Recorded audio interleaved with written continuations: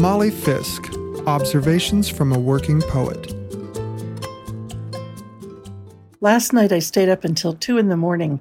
watching Money Heist, which pretty much ruined today, although I'm not going to admit it. My reflexes are shot, for one thing, and my memory, already disintegrating due to age, is veering around like a drunken swallow looking for its nest under the wrong bridge.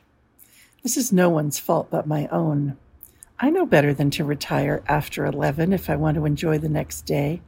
Yet during our endless and maddening pandemic, I stay up late all the time and eat too many chocolate chip cookies while I'm at it. I, who famously didn't have a TV for 20 years and liked the silence, have now watched every detective show set in Finland, Iceland, Sweden, Denmark, and Norway, not to mention England, Scotland, Ireland, and Wales. After searching for something, anything, decent to view this summer, I even watched Shetland again, including the episode I hadn't liked the first time. Actually, I couldn't remember which episode that was. Watching Douglas Henshaw gaze into the empty North Sea is remarkably comforting when the world is coming unglued.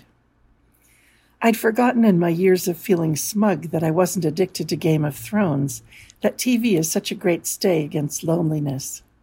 There I was, on the moral high ground all by myself, and the rest of the world was having a good time. This is the problem with smugness, as I'm sure you remember. We feel we've outsmarted everyone else, but have merely isolated ourselves. I returned to Money Heist yesterday, having seen the first season and a half and loved it, though it's in Spanish, which is too fast a language for me. I quit before the end because I could tell it was going to be tragic, and I didn't want to witness that, or say goodbye to those savvy gangsters trying to outwit the Madrid police force. Whoever wrote this show was having a truly wonderful time. This is not a spoiler, though, because the ending didn't happen. Netflix bought the rights and gave them piles of money to film more episodes, which I finally figured out. However, you can only keep hostages at gunpoint and try to extract gold underwater at a fever pitch of tension for so long before it turns into melodrama, and I'm afraid boredom. When this happens with any show, I listen to the sound but open a new screen and play Spider Solitaire.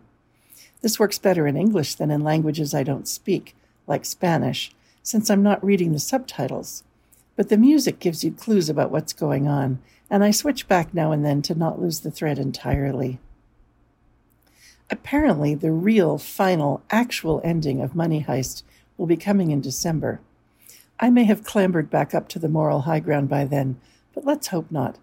I recommend it to all you Spanish-speaking bank-robbing anarchists and other arty types. And if you ever drive past my house after midnight and hear faint gunfire and the song Bella Ciao, don't worry about me.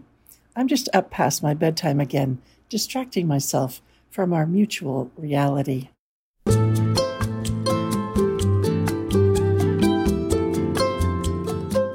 Award-winning poet Molly Fisk writes, coaches, and teaches writing in California's Sierra Nevada foothills. You can reach her at mollyfisk.com. This program is produced at the studios of KVMR-FM, Nevada City, California. Funding is provided by Harmony Books of downtown Nevada City and KVMR with support from the Corporation for Public Broadcasting.